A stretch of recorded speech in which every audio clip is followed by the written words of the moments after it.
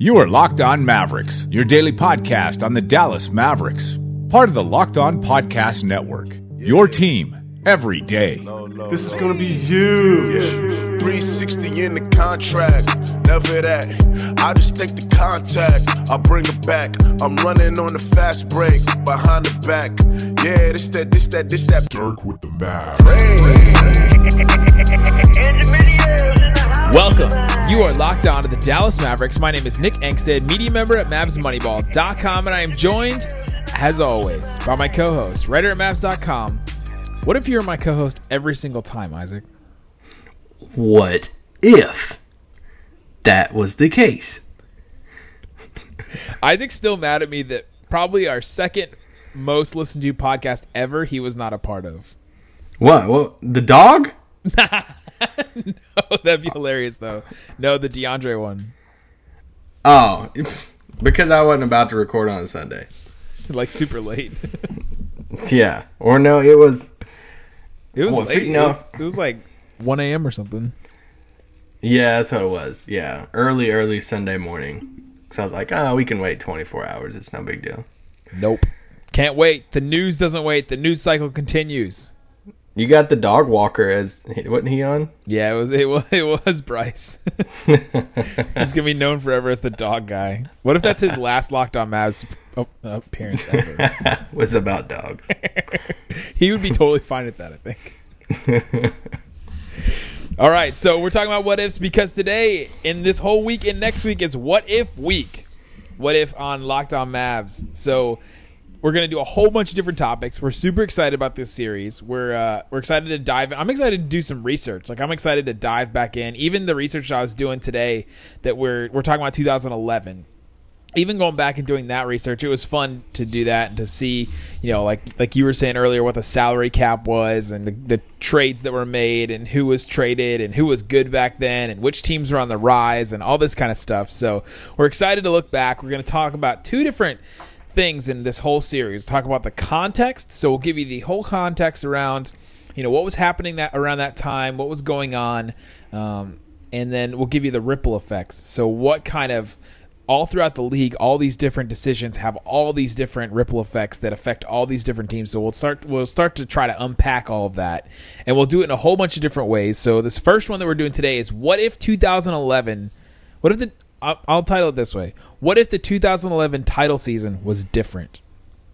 And different, it can be in a couple different ways. So different, we'll talk about what if the Mavericks had lost in 2011.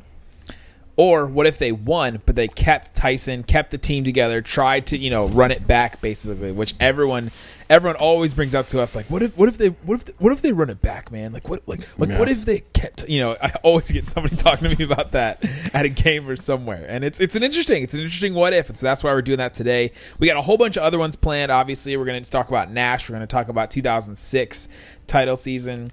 We're going to talk about. Just a whole bunch of different stuff. And then the listeners on @Locked On Mavs gave us a whole bunch of different ideas. And so we'll do a mailbag, like rapid fire one on Friday of next week. So we'll go through all of those. So if you sent one in, we'll definitely get to it. Or we'll try to get to it. There was almost 40. There's almost 40 responses, and almost all of them were different. So there's all kinds of different ones. So we're gonna have to go super rapid fire through that one. But it'll be a bunch of different ones.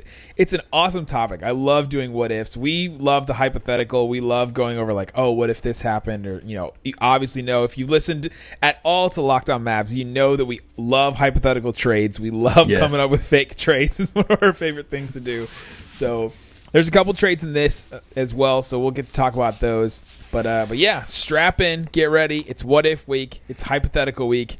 It's August, so we're almost there. It's August. This is what we're doing. This is our series. Last year, like we've mentioned before, we did our finals flashback. So if you're interested in that, if you want to listen to the finals flashback, you can go listen back on those. It's a year ago, probably about right now. And we're not going to just focus on like the negatives also, because a lot of times people will look at it and say, like the Giannis one. We're going to do a Giannis one, but like, what if they drafted Giannis? I'm like, man, this is just going to be 2 weeks of torture of like, what if the Mavs did blank awesome decision. It's not that. We're going to actually take some decisions or things that happened great, and saying, just like today, we're going to talk about what if they lost in 2011? What would have happened outside of that? The greatest moment in franchise history. So, yeah, it's going to be a back and forth thing of good and bad stuff, how the franchise and stuff could have looked different. And obviously, it's important to note, this is going to be all of our opinions. This isn't like, we obviously don't know what exactly would happen. So Nick and I will share how we think things would have played out, or what we think would have happened. But I know it's okay if you think different than what Nick and I do, obviously. Yeah, and we weren't covering the team back then either. So we weren't as close to them. We don't have a ton of inside info, that kind of stuff. So there obviously could be a lot of different things that would have changed, or blah blah blah behind the scenes stuff. But from what we know, from everything that's been reported and it's out there, I read a bunch trying to get caught up with all this. Let's do it. So, all right, the context. The 2011 title season, obviously, if you've been a Mavericks fan for any length of time and you have any consciousness that stems all the way back to 2011, you know that the Mavericks won the title in 2011 4-2 over the Miami Heat. This was the first Miami Heat team that LeBron, Chris Bosh, and Dwayne Wade were part of, the Eric Spoelstra coach. Wait, who was that first player you mentioned? LeBron. Okay, that's right. I knew he was part of the team that lost. I was just saying. The team where LeBron was guarded by J.J. Barea in the fourth quarter of one of the clinching games. LeBron. Yes. Who scored 9 points in a finals game against the Mavericks. Wait, is he the GOAT? No, I didn't think it was that. Is that your GOAT? Is that y'all's GOAT? What? All right, keep on going. So they lost to that team. A lot of people call them the Heatles. That was that team. And that team, going back doing our finals flashback, we realized how little talent that team really had besides those three dudes. It was Joel Anthony, Mario Chalmers, and then those three guys. And you're like, holy cow, that team didn't really have anything except for those three dudes. They started to add guys later like Ray Allen and Mike Miller, and guys like that. But the first team they were sucking wind when it comes to depth, which happens if you try to assemble a team like that. But so they win the title, and then there's a lockout. So not a ton happened. Basically, June they could make some moves, but July and then all the way through until December, there was this lockout. They were trying to figure out the CBA. They were trying to figure out what to create a new CBA, which is collective bargaining agreement. The Players Association and then the league has to come to an agreement. They have to sign off on how much of the percentage of annual revenue that the team gets or that players get. And so that's always the number that you're hearing from, salary cap guys that say, well, the league, the players get 51% and the players used to get 58% and, all this stuff. You hear all these numbers thrown around. This is what they're arguing. This is what they're trying to figure out. So they were trying to figure out a CBA to sign and to agree on. And they finally do it. There's a lot of talk that year. I remember listening to podcasts, listening to guys that the season might have been canceled. I mean, it got to that point at certain times. And, the negotiations like that wax and wane. There's different, it flares up and it calms down and, things like that. But I always thought there was going to be a season. And I remember the starters, before they were the starters, it was the Basketball Jones. And they worked for The Score, and they did this thing called the No Season Required Tour, where they just went to different cities and they talked about basketball and did live shows while the season wasn't going on. I thought that was just so ingenious that they went and did that, and so random. And you would know that. So random. But yeah, it was a really interesting time. The season finally happened, and then the Heat go on to win that next title in 2012 over the Thunder, that young up and coming Thunder team where you look back and they had Durant and Westbrook and Harden and Ibaka, and they were all probably under 24, 25 years old, and they were all in their rookie deals. It was insane. It was insane, those guys coming up that way. But a lot happened with the Mavericks too in that stretch, and we'll talk about the Mavericks, and we'll talk about how their roster kind of shaped up between that 2011 title season, winning the title, and then going into that next season, the lockout season, how their roster changed. But we'll talk about that in just 1 second.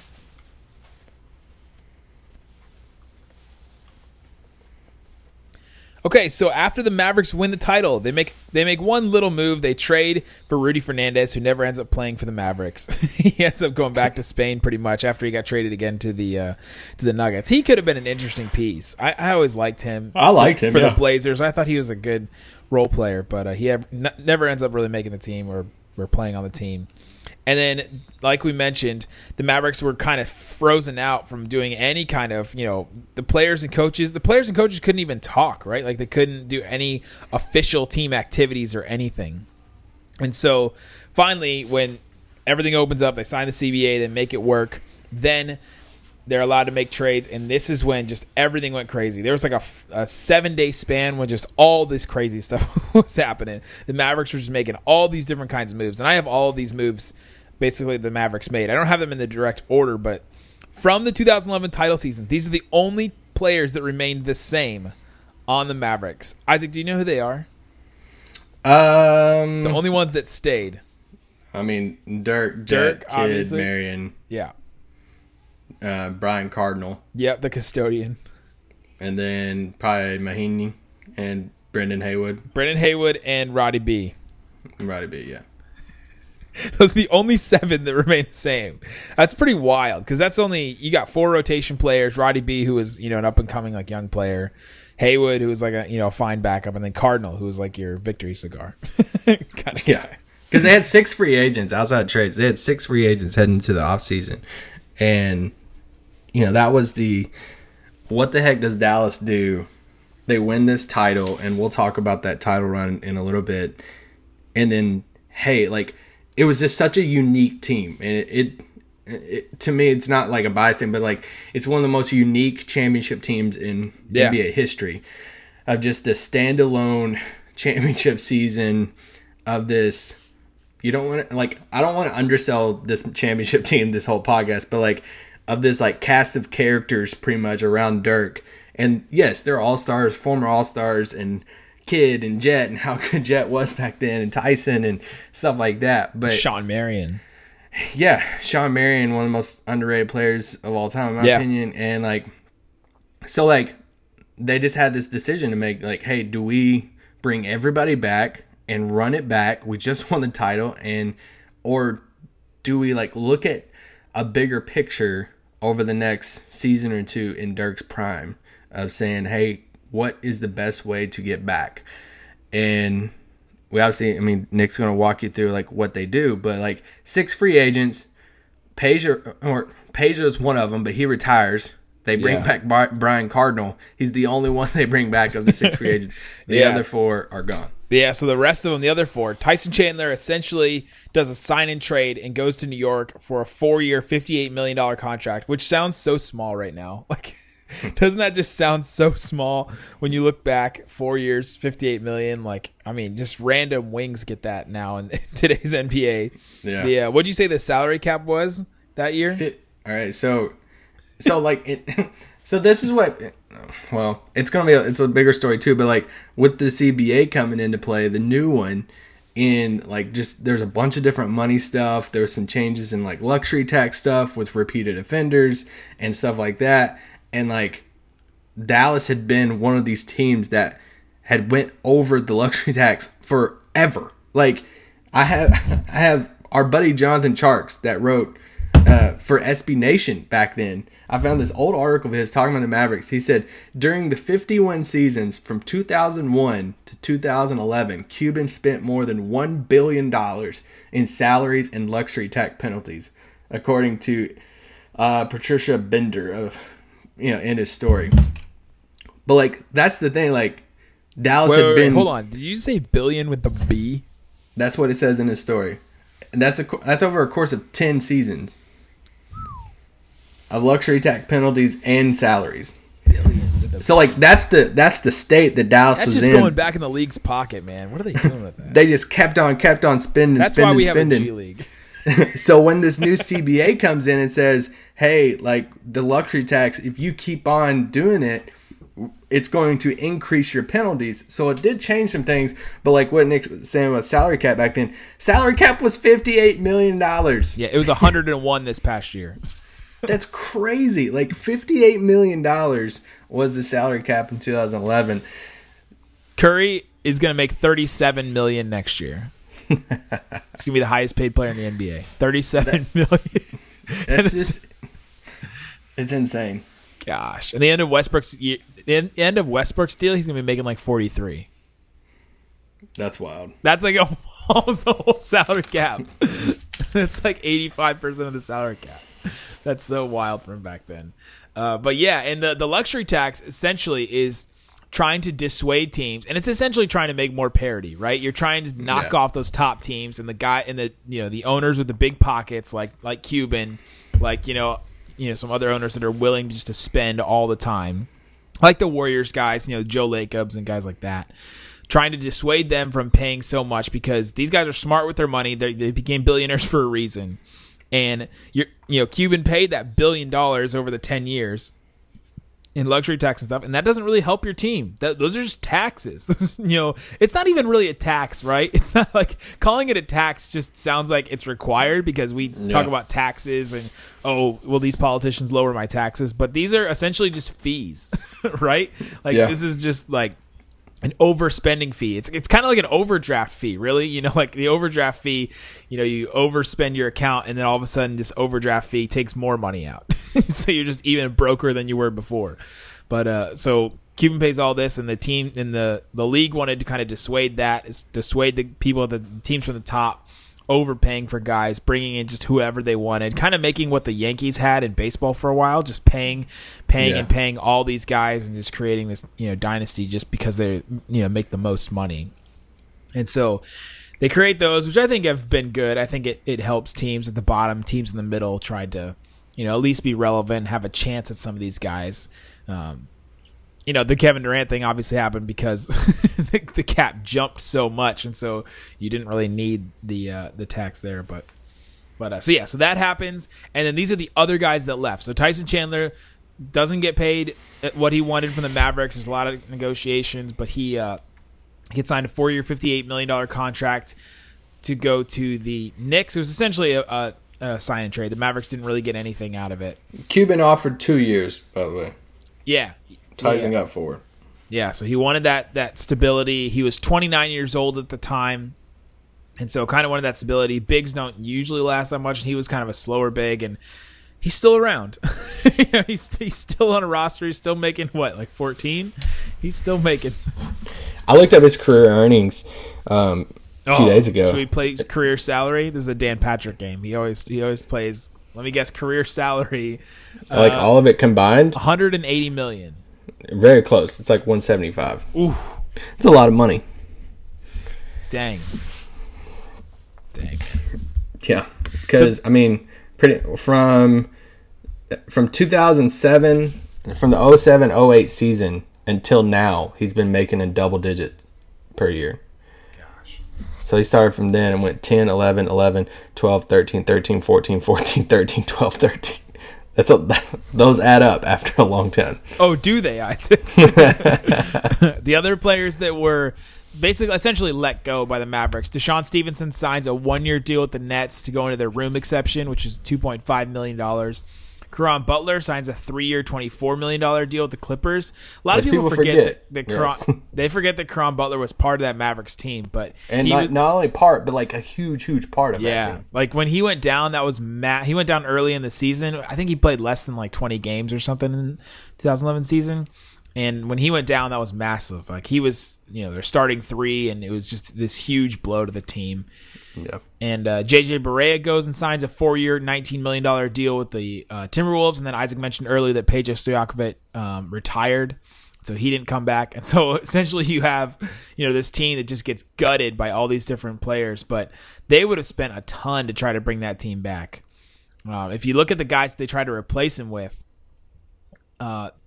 the infamous Lamar Odom deal, where Lamar Odom comes to the Mavericks, and I found a Bleacher Report article about Lamar Odom getting traded to the Mavericks. Lamar Odom to the Mavericks. Dallas robs Los Angeles Lakers blind in trade. Wow. That doesn't look so good. There's some very interesting stories about Lamar Odom within the Dallas Mavericks organization during his time here. Oh, for sure. So they get Lamar Odom. He's like $8.9 million. They send like a first-round pick that ended up going to the Thunder, actually.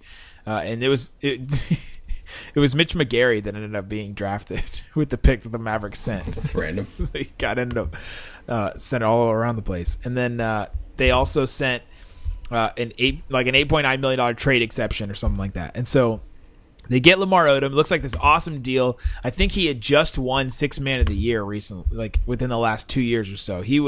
Lamar Odom was, a great player for the Lakers. He was part of their title runs in all 3 of those years with Powell and Kobe. He was like this.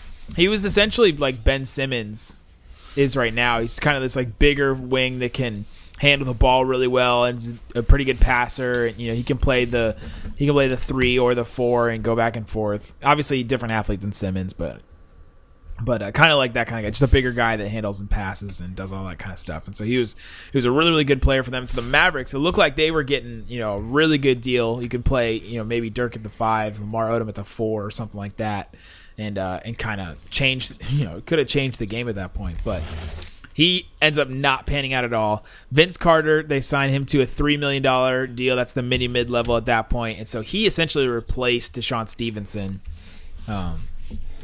with that deal. And then the Mavericks signed Delonte West, which Isaac asked me before we recorded, what's the most surprising story or the story that you forgot happened while doing research about this topic? And forgot this story about Delonte West. Not about LeBron's mom. I was ready for this one. I was like, let's go. No, I can't forget that. How can you forget that? There was a game where Delonte West gave Gordon Hayward a wet willy on the court. There's a gif of this, I think. Definitely. That has to be a gif. But do you remember that he got a technical for it?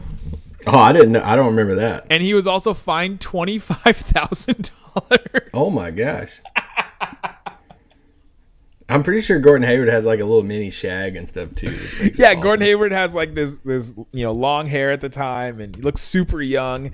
And then there's a story from Gordon Hayward that he's quoted and said, "I wanted to fight him." It was also a story about Delonte West that at the beginning of the season, he was essentially homeless, and he was sleeping in the Mavericks locker room at the beginning of the season.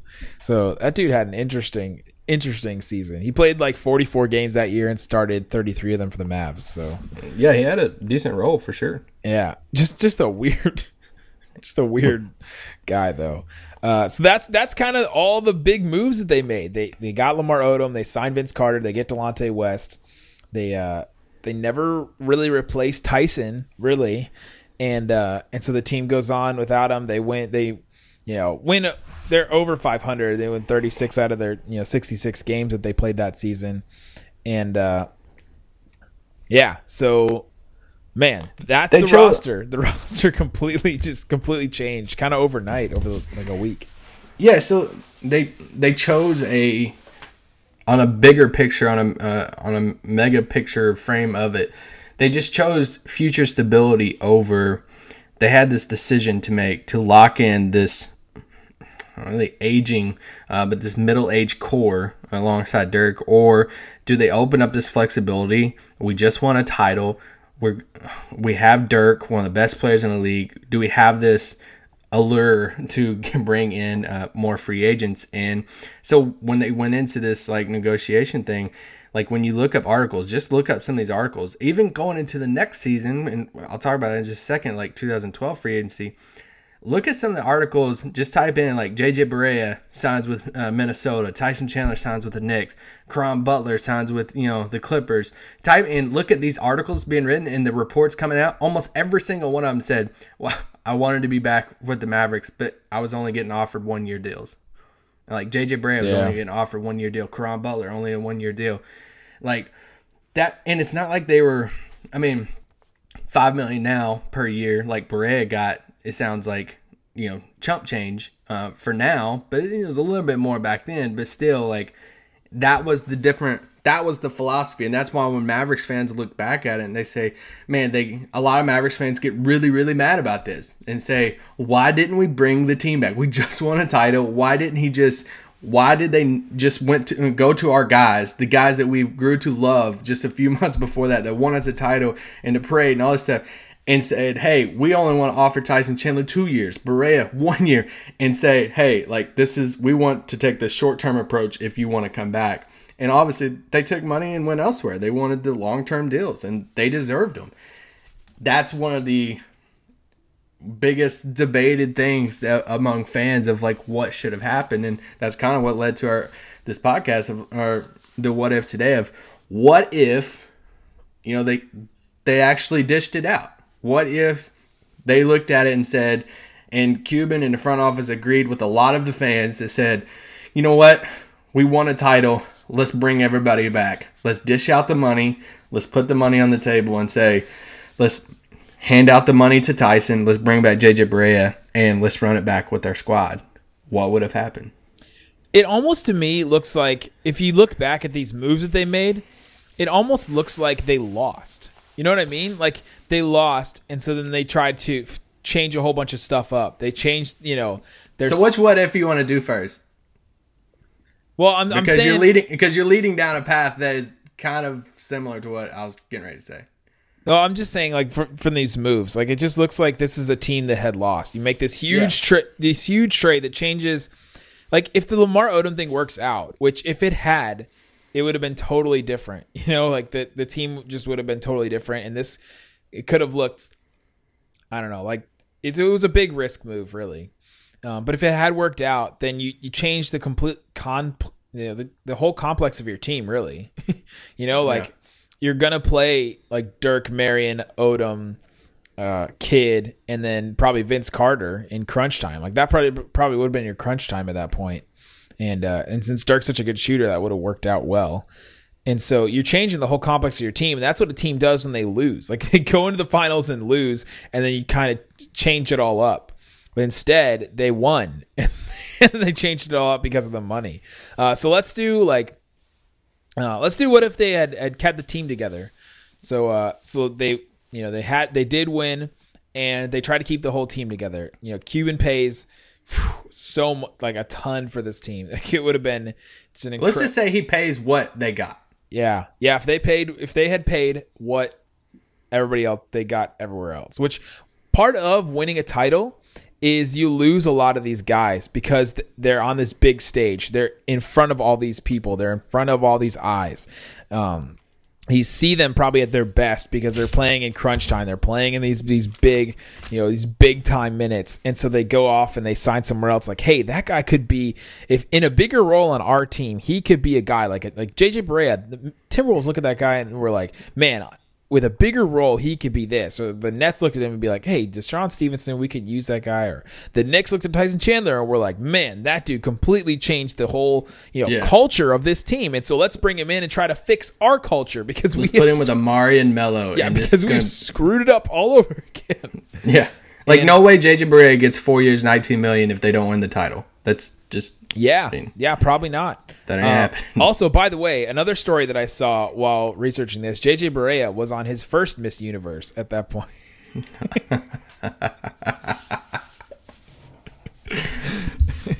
Oh, man. So what if they had kept everybody at the prices that they went to other teams? So, assuming, let's look at the salary, all right? So, it's $58 million in cap. That's your salary cap. Let's say they bring back Tyson at what he signed with New York, which is ironically $58 million over 4 years. Yeah, so I think it's like 13, round up to 14. So just these 5 players, okay.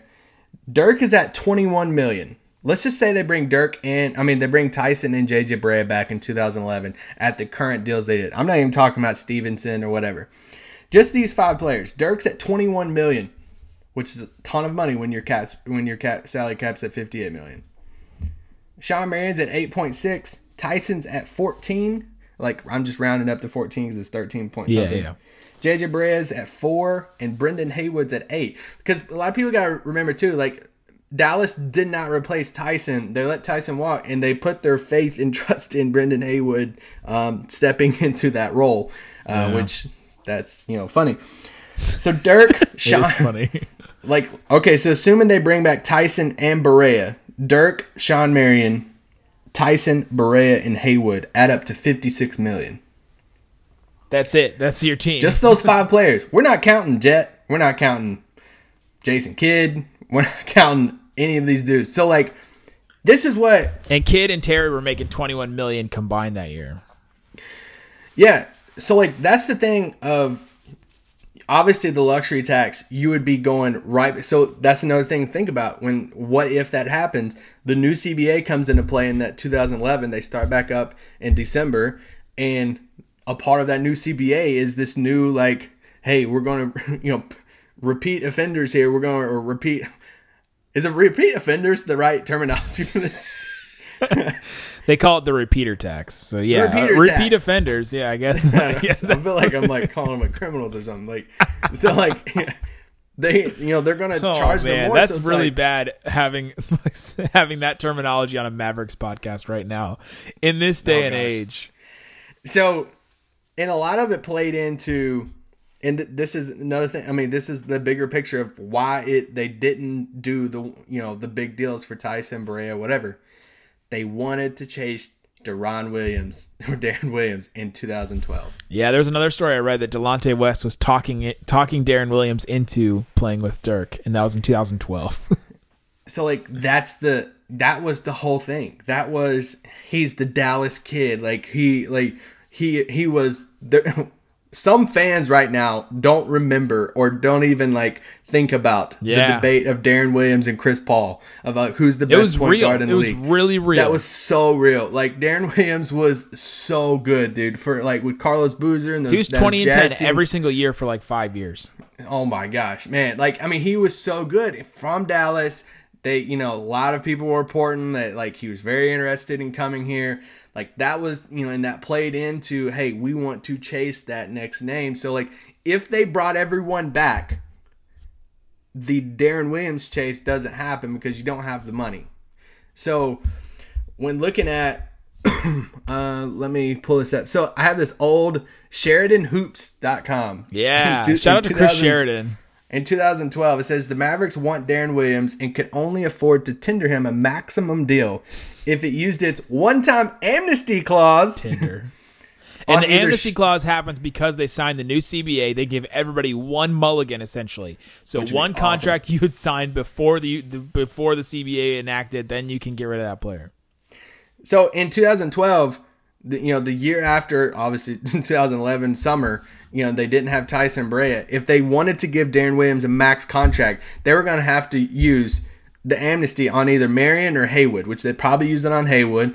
And then that's not even including Jason Kidd and Terry. Jason Terry. They're both free agents at that point. So they're trying to put all their money into that. So if Tyson and Barea, let's just say, Tyson and Barea add up to like 18 to 20 million. That's 18 to 20 million that's on your books. That chase doesn't even happen. So I think the bigger question is, you don't have your sights set on big free agency in 2012. I think the biggest thing is, if you kept them together, does that mean Jason Terry and Jason Kidd are back in 2012? And I want to lean towards yes, because they're not going to be any other options. Because at that point, you're already paying the luxury tax, so you can't bring in somebody else, and you have their rights, so you can just bring them back and say, you know what, we already ran it back last year, we're going to run it back again, because we can't really get better than them, because we can't bring in somebody else to go over the tax. We can re-sign them and bring them back. On a win perspective, I mean, if we're just being real, if they brought them back, they're probably not getting to the finals the next year. Yeah, because that next team, they get swept in the first round by the Thunder.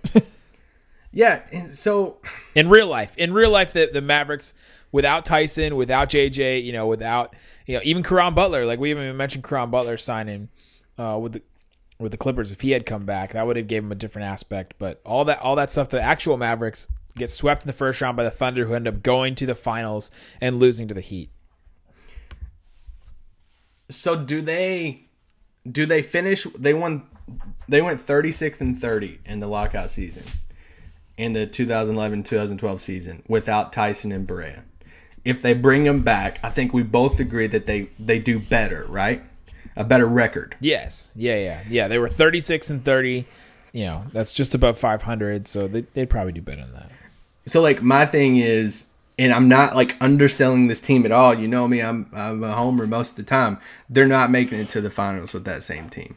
Not with when they put out Kevin Durant and them the year before, Durant was 22, Westbrook was 22, Harden was 21, and Ibaka was 21. Like, we think. His knees were not. Ibaka was one of the first. He was the guy before Thon Maker, where we were like, you know, making fun of how old we thought he was. Yeah, that was true. He was the Thon before Thon. But if they kept the band together, they're probably getting put out again in the next playoffs before the finals. I don't think they get past that OKC team. I know that, you know, people look at them and say, hey, well, you know, they beat the crap out of them the year before in the playoffs, and they did, and rightfully so.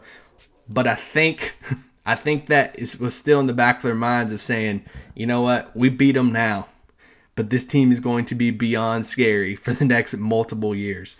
Look at these, you know, 3 to 4 guys in KD and Harden and Westbrook and Ibaka. And I just don't think so. Like, if they brought it back together, I think they still get put out before the finals. And at that point, you go into 2012 free agency, and you don't have the money for Deron Williams and to even chase that. So then you have you have free agency and Kidd and Jason Terry, and you got to figure all that stuff out. So I don't. If they would have kept them, though, they would have been better in the regular season. They would have had a different draw for sure. So maybe they're not playing the Thunder in the first or even the second round. Maybe they're playing, you know, like other teams that were in there were the Lakers, Nuggets, Grizzlies, Clippers, you know, like teams like that. So maybe they, you know, the Spurs, by the way, they were killing people. They swept the Jazz and the Clippers. The Jazz, who had Deron Williams, the Clippers, who had at that point they did have Chris Paul. Because the Lakers, that veto Lakers trade didn't happen, but they swept both those teams and then got beat by the Thunder. So can we transition? Because this is a great time to take a break, though. Okay, let's take a break and we'll talk about the second one.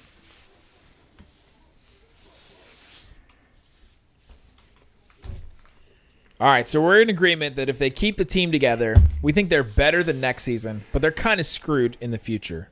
You know, like the opportunities that the Mavericks had to try to get better, which they didn't hit. They didn't really hit on any of these free agents. You know, the big joke about the Mavericks the last, you know, even 6 years or so has been the big fish. They can't land the big fish. And with Deron Williams and Dwight Howard and Carmelo and, you know, whoever they try to add, and it just doesn't work. We agree that they're going to be better, but we don't think that they would, you know, even get to the finals the next year. Because I think also the Spurs were so good. Like, if the Mavericks had run into the Spurs that next year, they would have had a tough time with them. Well, I'm going to bring up some of these teams in just a second, because I think it plays into their decision making. The Tyson Chandler decision to not bring him back or to bring him back was ultimately deciding on, is Tyson Chandler going to be our second star for Dirk in his prime? And like, that was the thing, because in 2000 with the salary cap stayed at like that 58 to 59 range for like 3 or 4 years there. In 2012-13, Dirk was slated to make $20.9 million, so pretty much $21 million. Tyson Chandler's at 13.6. In 2013-2014, Dirk's at 22.7, Tyson's at 14.1. So you are committing that 30, I mean, do your math there. You're committing that 35 to 37 million of your 58 million in cap space to those two guys. So, and Tyson's, what? You said his age a while ago, 20, I had it written down somewhere. 29 at the time. 29 at the time. So they had to, it is deciding, and for them to look back, and I'm going to bring it all the way back to current. And this is one of my biggest questions for the Mavericks heading into the next season or two, is who is going to be your second star for Luka Doncic? And if it's not Dennis, then you got to figure it out, because I think that was the boat that the Mavericks were in with Dirk, of saying, we won this title, but look at these other teams. OKC has their 4 young guys at 22 years old, basically. The Clippers traded for Chris Paul in that, like, the winter there, that, like, the 2011, like, so, like, and even before that, they had young Blake Griffin, they had DeAndre back then, Caron Butler, when he signed with the Clippers, he was all excited about this young core, and then they went out and got Chris Paul. Memphis had all these guys under 26-year-old, Marc Gasol, Mike Conley, Zach Randolph.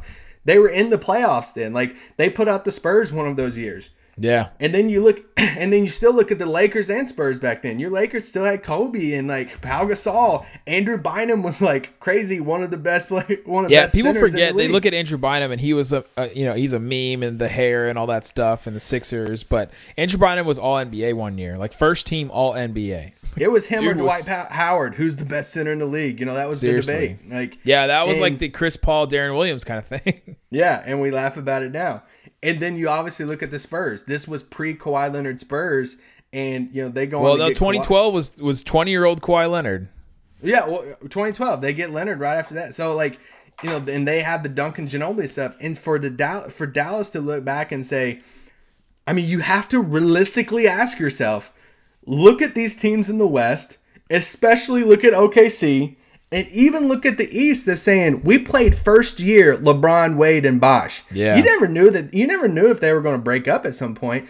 But this is the first year of them. They're probably going to be here for multiple years. Can this cast of veterans beat this team again?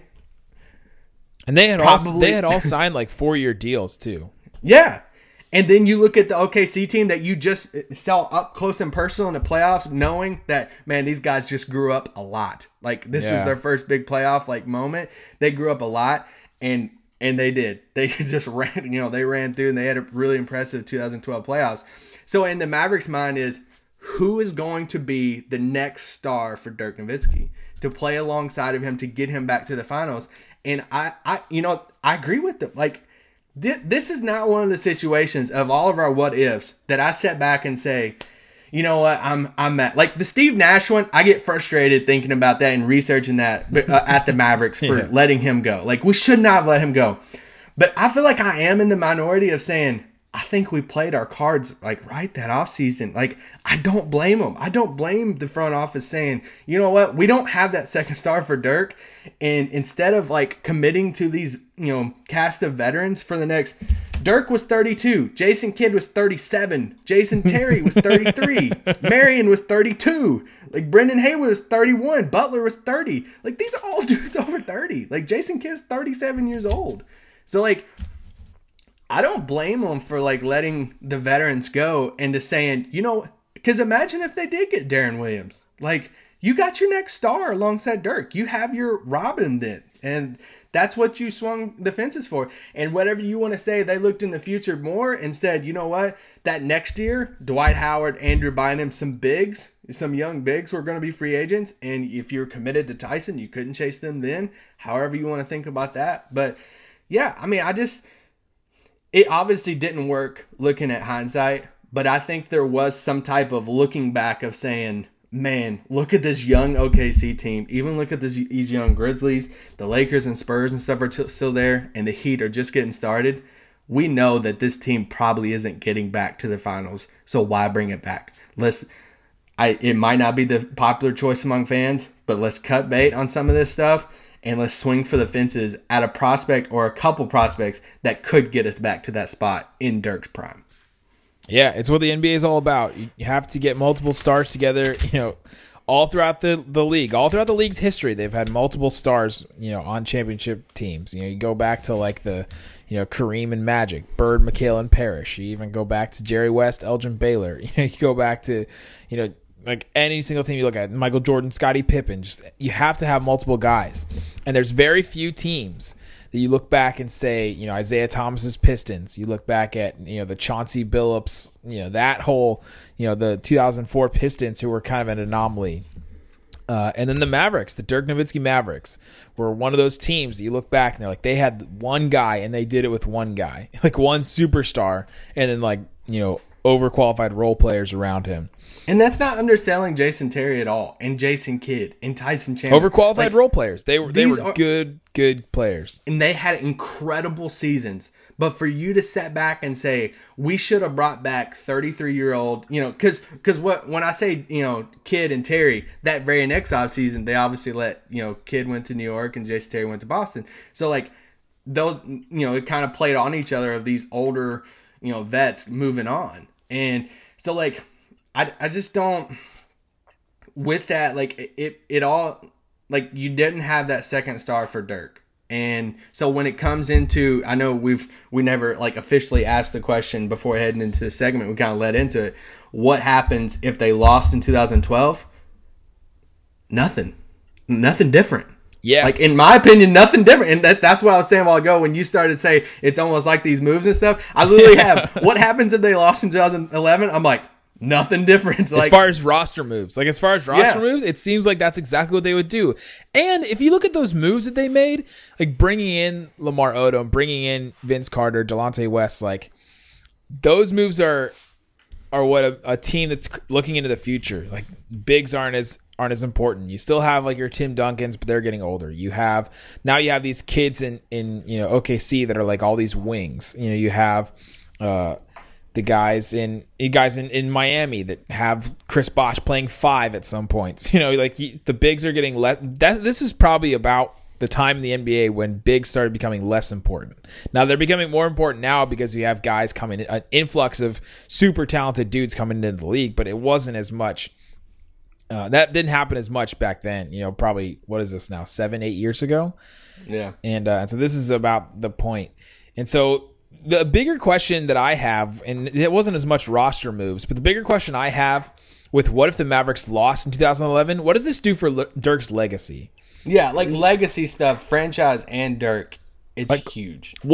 How is Dirk looked at if they don't win that title? Because he got so much respect. Because if you look at Dirk's career before then, the biggest thing that people are always going to remember, is even bigger probably than 2006, is him winning the MVP and losing in the first round.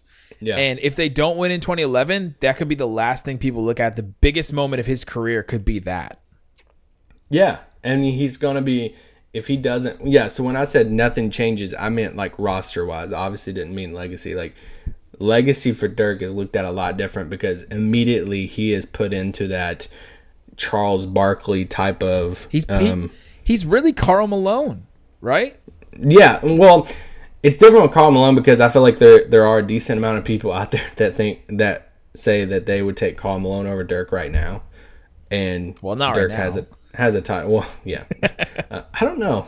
Malone looks in pretty good shape right now, but no, like legacy wise for sure, he would just be viewed as this like all-time legend, great scorer who wasn't a team player, that couldn't put a team on his back and win a title. That would be like his thing of if he didn't win in 2011. But that 2011 title showed just how awesome and like great of a player he truly was. And because a lot of these other guys that don't have rings, they couldn't do that. So yeah, you look back at Dirk, and he just gets so much respect just from that one single, title. It's incredible what that did for his career. It really, makes a legacy. But with Dirk, though, you also have a lot of he's the greatest European player ever, and he still gets that, and that probably helps his legacy as well. People will still remember him as probably the greatest European player ever, even if he doesn't win the title, right?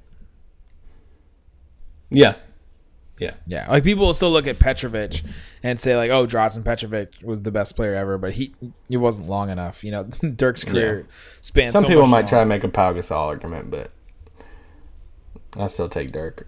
Just because they just throw out the 2 titles, like they just throw out the 2 titles with Kobe, and that would be it. And then the gold medal with Pau Gasol, they'd bring that up too. Yeah. But and another thing too, like to think about if they kept Tyson gets his number retired, and he is already. Gosh, he's the best center in Mavericks history. Yeah, and he's already thought of so highly within the organization of Mavs fans. But if he stays up until like this point, or at least 5 or 6 seasons with the Mavericks, he will hold a lot of those records for big men for the Mavericks probably. His number would be hanging in the rafters for the most part, whether you think he should or not now with only 2 seasons in Dallas. 2 separate seasons. Not even 2 consecutive seasons. So, and then, like, when you look at Barea is already, we've talked about this on a previous pod, and I even wrote a piece last year when I was still a FanSided about how Barea should get his number retired. Barea is already up there, and after this season, will be up there in some crazy, like, all-time games played for the Mavericks and like some other, franchise leaders and stats. He's creeping up those lists. If he didn't go to Minnesota, he would be even higher on those lists, and it would probably guarantee his number in the rafters. I think it should be there anyway, like not even a debate anyway. But like, so for their legacies, both of their numbers are probably in the rafters if they stay. Gosh, that's pretty wild. Yeah. So, and like the 2 bigger pictures, what happens if they lost 2011? I don't think anything changes for the most part as a roster wise. I think Rick Carlisle is no longer the coach if they lose in 2011. I think that since that's interesting, you don't have that's job security for however long your owner values that championship. Like you get that kind of clout with an owner if you win that championship. You can always go back to Spoelstra. I mean, I know Spoelstra. He's a good coach, but like think about the coaches that have won titles and how much that like in football. I'm a diehard Raven. Think about Doc Rivers. Doc Rivers is probably the biggest one right now. Yeah, guy that won a title. I was thinking about like title that like buys you job security with that team. Oh yeah, Ravens is a good one. I'm like diehard Ravens fan, but like John Harbaugh, when we won that title against the 49ers. That bought him that like stability, and I love Harbaugh. Like I love him, but like this past season was the first. I wish he was my dad. I really like him, but like this past season was the first season that like Biscotti, our owner and stuff, is like he's on the hot seat kind of like he was pretty open about it, and it's like that was like 5 years ago. It's like bought him 5 years, and we haven't made the playoffs in like 3 or 4 years, and it's like it buys you that security, and like Rick Carlisle. He's a great coach, and it's not like underselling his value, but like look at some of these guys that have won titles over the past decade, and are they still there? Not like Pop's still there, obviously Carlisle's still there, Spoelstra's still there, Tyronn Lue. Stop. I mean, he won the title. That's going to give him clout, and that's going to give him job security. Yeah, he put up with LeBron too. So like that's throwing in your shots. It's not even about him. He's in the other conference at this point still. I wonder how long, and obviously I don't know this, how long did Doc Rivers stay with Boston after he won a title? What was his choice to leave, I think? That's true. So like what was the shortest tenure for a coach to win a title and then he leave? Not a coach of the year because George Karl and Dwayne Casey. Dwayne Casey, but like to win a title and then you stick around. So like Karl loses. I think it's got to be Larry Brown for the that Pistons team. Because he just didn't stay anywhere. Yeah. Ever. Didn't stay at SMU. Yeah, he wins the title in 2004. Then they go to the Eastern Conference Championship in 2005, and then he leaves and goes to the Knicks the year after that. Interesting.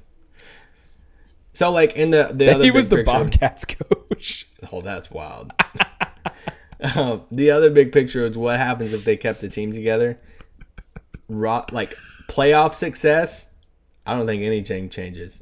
I think they still creep into the play. If they kept all the guys, I think they still get into the playoffs. They get put out here and there. But I don't think if they kept this squad together, I don't think they reach the finals again. And like I'm sure some Mavs fan will come at me and be like, "You're so stupid. Like, you're underselling this championship team." I love that team. That's one of the best sports memories of my whole life. Yeah. But I'm also realistic that they're just everything. And they're aging too. Who knows if one of those guys would fall off? We saw guys go to other places and not work out. And I'm all about finding that second star. Like once Luka gets going, that over the next year or two, the Mavericks have to figure out if Luka is everything that everybody thinks he is Dennis Smith Jr. the star that should be alongside Luka. I think that's what Minnesota has to figure out right now. Like, Minnesota has to figure out that right now with Karl-Anthony Towns. Who is going to be, like, if I'm Minnesota, I'm putting everything on the table to try to get that second star for Towns.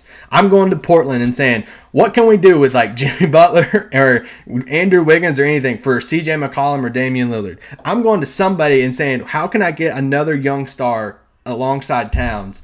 Like, not a disgruntled Jimmy Butler, whatever, that's already like 30 or whatever, but like another young star with Towns. Like, that means so much. That 2011 Mavericks team is not happening in this NBA ever again, to where you have one main star. You got to have multiple ones. And Cuban and them saw that in 2011, and they saw these other teams in Miami and this young OKC team and said, you know what? We're going to push the fan favorites aside, and we're going to go all in these next few summers and saying, how can we form our own team and get our own second and third star alongside Dirk? Obviously, it didn't work out, and that's what you got to figure out now. And if Luke is that next version, they're going to be in the same boat of figuring out who can be our next star alongside of him moving forward. Yeah, and I think the NBA just has way more talented players than it did in like even in 2011. There's just so many teams that have at least one guy, where back then I don't even think a lot of teams didn't. You had teams like, like the Sixers team that made the playoffs that year. I think that was the last time the Sixers made the playoffs before they trusted the process. But they had like Andre Iguodala, who's like their one guy. And like, do you think Oladipo right now is better than Iguodala was then? Probably. Oh gosh, what a random hard question. 2018 Oladipo versus 2011 Philly Iguodala on the Sixers. Like, I don't know. I mean, I think he's better, but you start looking back and just the league has so many talented players and they're all kind of pooling in different spots.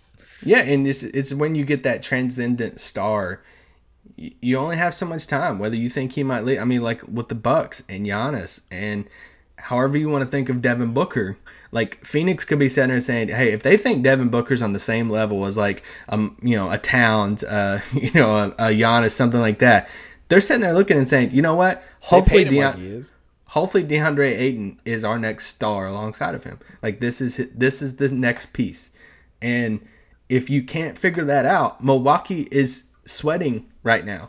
Every single day, the clock is ticking until that they can prove this to Giannis and scared that he might leave for another star. So, like, I don't blame teams for going all in on trying to get a star, and that's why, going back to our original topic, this what if is not one of them that I will say and say, man, this pisses me off about the Mavericks.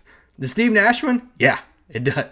It does. It's very, very frustrating, and there's one here and there, but like this one, I think they made the right move. As much as like your heart tugs towards Tyson and Barea and Deshaun Stevenson, friend of the podcast. Yes. But so anyway, that's it's been fun looking back today. It's been fun looking back. I'm glad we figured it all out. I'm glad we unearthed the Delonte West stuck his finger Gordon Hayward's ear and got fined $25,000 story. I'm glad we brought that one back into the light. I'm glad we got to talk about Lamar Odom again. Oh my gosh, Lamar Odom. I didn't even write his name down one single time in my little notes. I thought that was significant because that was their big move, really. That was their big retooling move. So there you go. That's our what if. That's kind of how these are going to go. Just me and Isaac just talking about random things, writing stuff down. Got random notes on things. And so we'll keep doing this the rest of this week and next week. And then we'll do our mailbag next Friday with all kinds of different what ifs. And we're excited to talk about them. Until next time. Thanks for listening to Locked On Mavs. Peace out. Boom.